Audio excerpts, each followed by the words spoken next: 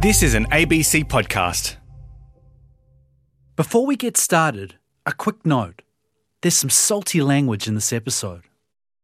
When I was in the club on our first motorcycle run, we were at a petrol station and one of the older members on the club was on his chopper or whatever, and there was a young boy with his mum walking out of the petrol station, just looking at the motorcycle in complete awe, and just reminded me of being that young boy.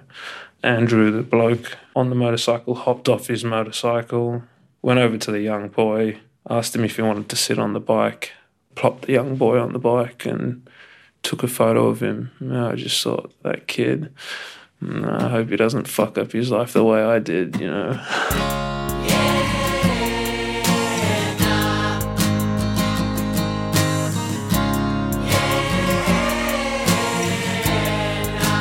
I'm Elizabeth Coolass. Welcome to Days Like These. Mahmoud Fazal was once a sergeant-at-arms within the Melbourne chapter of the infamous Mongols Motorcycle Club, pulled to be part of a brotherhood that lives by the motto, respect few, fear none. But membership in this club is a binding contract, and it was one Mahmoud was committed to, until two major events that hit back-to-back would force him to reconsider his role in the club and the course of the rest of his life.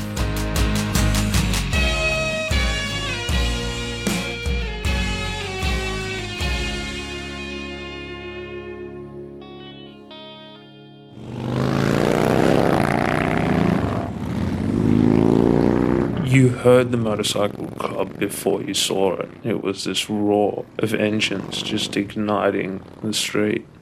You know, they had these red and yellow patches, and they were big Aussie men with big beards and tattoos.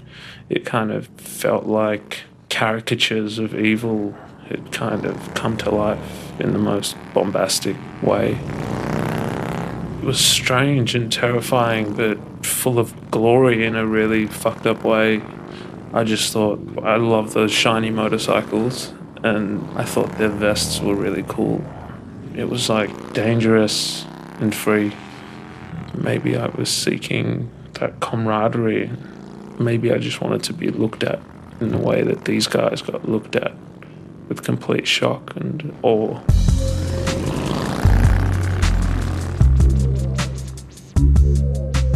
Well, first and foremost, it was for money. Once you start dipping your toes into that world, you realise that this thing called the reputation has value to you in a different way. At the time, being a bikie was like being the poster child of the criminal world. In the 90s, the guys that were older than me were a different school altogether. It was the Melbourne underworld sort of scene where people were in suits and there was class and it was quiet.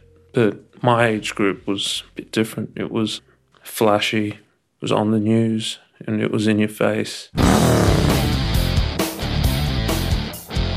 When you first go into the car park, it was just bikes and cars and patch members wandering around, and 3 or 4 tatted up dudes with earpieces in. And then you walk into the clubhouse and it was like a bunch of dudes of every ethnicity, a few strippers, a lot of booze, fucking cliche rock music. There's a room where it's members only room, so there's a bit of mystery. There was a spectacle, there was theatre. And there was a strange sense of safety, even though each person in that room was probably very dangerous. Mahmoud grew up in a tight-knit family. He's the son of hard-working, upstanding parents. His father fled Afghanistan for Australia after the Soviet invasion. But in these men, these members of the club, he also saw things to admire. They had conviction, obeyed a code of behaviour, and that had its attractions. Being a first-generation migrant, or son of migrants, you don't know how to be, you know. You're Afghan at home, you're Australian on the outside. Something gets lost in that friction. And so you're trying to find a strange middle ground. And for me, that world seemed like this weird no man's land that had rules that were halfway between the strong, masculine Afghan of the village, of warriors, and on the face of it, outlaw culture was that in a very different way. They had very strict rules and ways of behaviour. Don't worry about it, I found these men impressive. They had very strong ideals that they believed in and they're willing to bleed for. They knew how they wanted to live their life and according to what principles. I think I was looking for structure or something, and their model fit my idea of how men should live.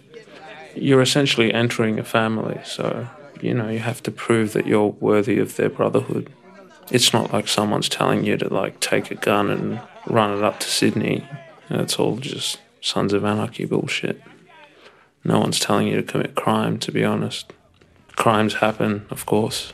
We're not talking about angels, but we're talking about a community that exists outside of the law. So it's kind of anything goes. But that's not coming from the club. The club is there to ride motorcycles. Then again, everything is on a need-to-know basis. If there is sinister shit going on, a lot of people aren't going to know about it because they don't need to know about it. Because these guys, when you join the club, they're fucking mythic. You've only heard stories about them. Crime reports, really. And then you meet them and you have to earn their respect. And they grow to love you. But when you leave, you kind of betray their friendship. You have to deal with that. Loyalty, honesty, respect. These were the core tenets of life in the club. Once you were in, you never left. Not without consequences, anyway. And just as the glamour of his membership began to wear off, Mahmoud's life swiftly changed around him. My grandmother had suffered a stroke. She'd fallen out of her bed, and I'd visited her in hospital with my father, kind of just there with your family in this room, essentially waiting for the person you love to take their final breath. I don't know how to even describe the feeling of when you're in a room full of people that are confronted with a nightmare, seeing their mother, someone that's so kind, has only been full of love, really screaming about the pain and suffering. I really loved my grandma a lot, so I couldn't bear to watch it. So I was in the waiting room with my cousins, trying to keep your thoughts busy with whatever the fuck's on the television. Yeah, it's like that funny thing where we know people die, it's the only thing we know, but we act like we don't. At the time, I was very good at not thinking about that, and suddenly I had to deal with it.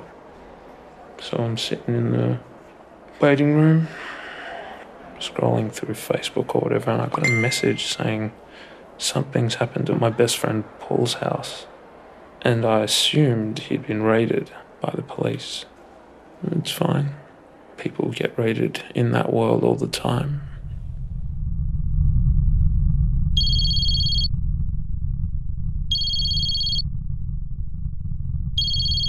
And my phone kept going off. And I picked up.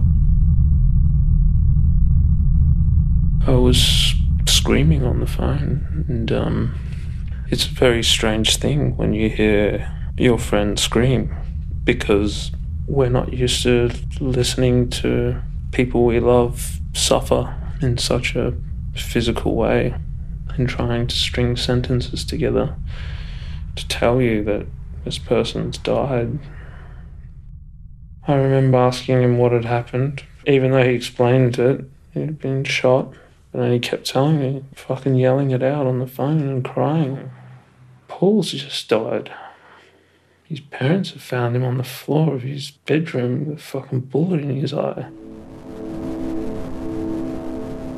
It definitely wasn't a murder. I don't believe it was a suicide, but who knows? He could have been loading the gun, could have misfired. I don't know, man. I don't think about it. He's gone. I'm not going to write some story into it. Been told the worst possible thing that you could have possibly been told. And I had to just sit in the waiting room and wait for my grandmother to die. Then you just realise that that's what this is, you know? Everything is futile. He's lost his best friend, then his grandmother. One shock right after the other. And it changes him. He knows it's time to rethink everything. For the next few months, I don't know what I did. Just suffered. And then I told everyone, I don't want anything to do with crime. I'm done. Came to realise very quickly that the time we have is actually quite short. And where has all my time gone? And what's it gone into? And so I decided very quickly that I've got to make the most of this chance. I was very fortunate in that the club took a very sympathetic view to my situation. They probably recognised the damage or something. You have to hand back all club gear.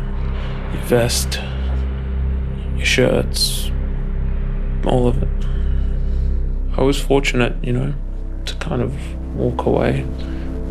But I also understand the people that would have been pissed off. Because you've enlisted in a family. When you walk away, you're walking away from them. It hurts, but you have to cut ties.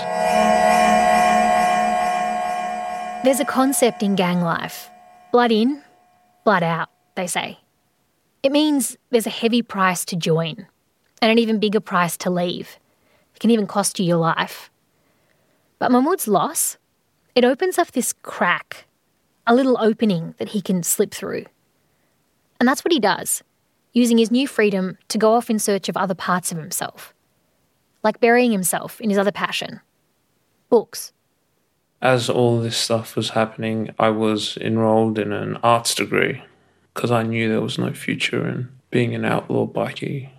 I decided to study psychology, trying to distract myself from what was going on in my head, reading, studying, just gave me a new purpose. And then slowly I began to realign and reassess what I wanted to do and where I wanted to use my time on. My whole thing was I should have known better. I should have been telling people the right thing to do, not being a fucking symbol of the wrong thing to do in my community, in my area. To be honest, I just wanted to work and keep busy, tell stories that were engaging and would help portray a different version of the criminal world as we know it. Not like a fucking messiah, but I wanted young people to realise that you're not going to live again, dude. So I wanted to do the best I could to correct all the time that I'd fucked up. I wanted to do everything I could to get a message across that what you think you know about crime is wrong. Cheesy way to say it, but to make amends or redeem or whatever. But you can't redeem something that's already lost, You just hope that people get a reality check. If they stumble across an article that details the reality in a very natural way, trying to get people to believe and absorb the reality of the situation, of your best friend's mother crying and asking you what happened. Thanks to Mahmoud for sharing his story. You can find some of his feature writing online at The Guardian Australia.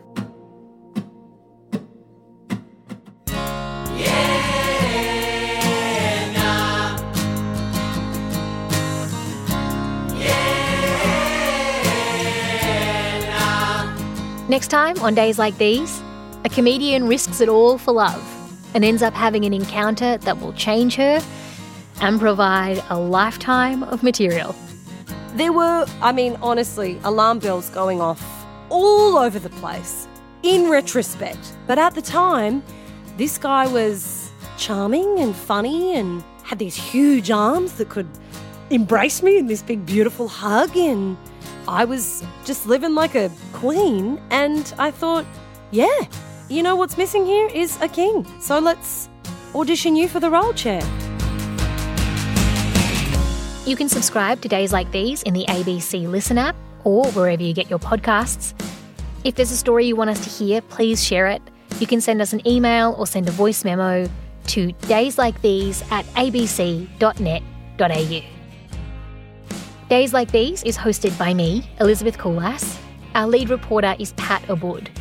Our Season 1 reporting team includes Alex Lolbach, Sam Wicks and Monique Bowley. Our researcher is Tamar Cranswick, and our digital team includes Andrew Davies and Michael Delaney. Sound design on this episode by Russell Stapleton, with thanks to Timothy Nicastri and Stephen Tilley. The supervising producer for this episode was Justine Kelly. Our brilliant executive producers are Ian Walker and Rachel Fountain. Our theme song is Yeah Nah by the Gooch Palms, courtesy of Ratbag Records and BMG. Extra music by Russell Stapleton. See you next time.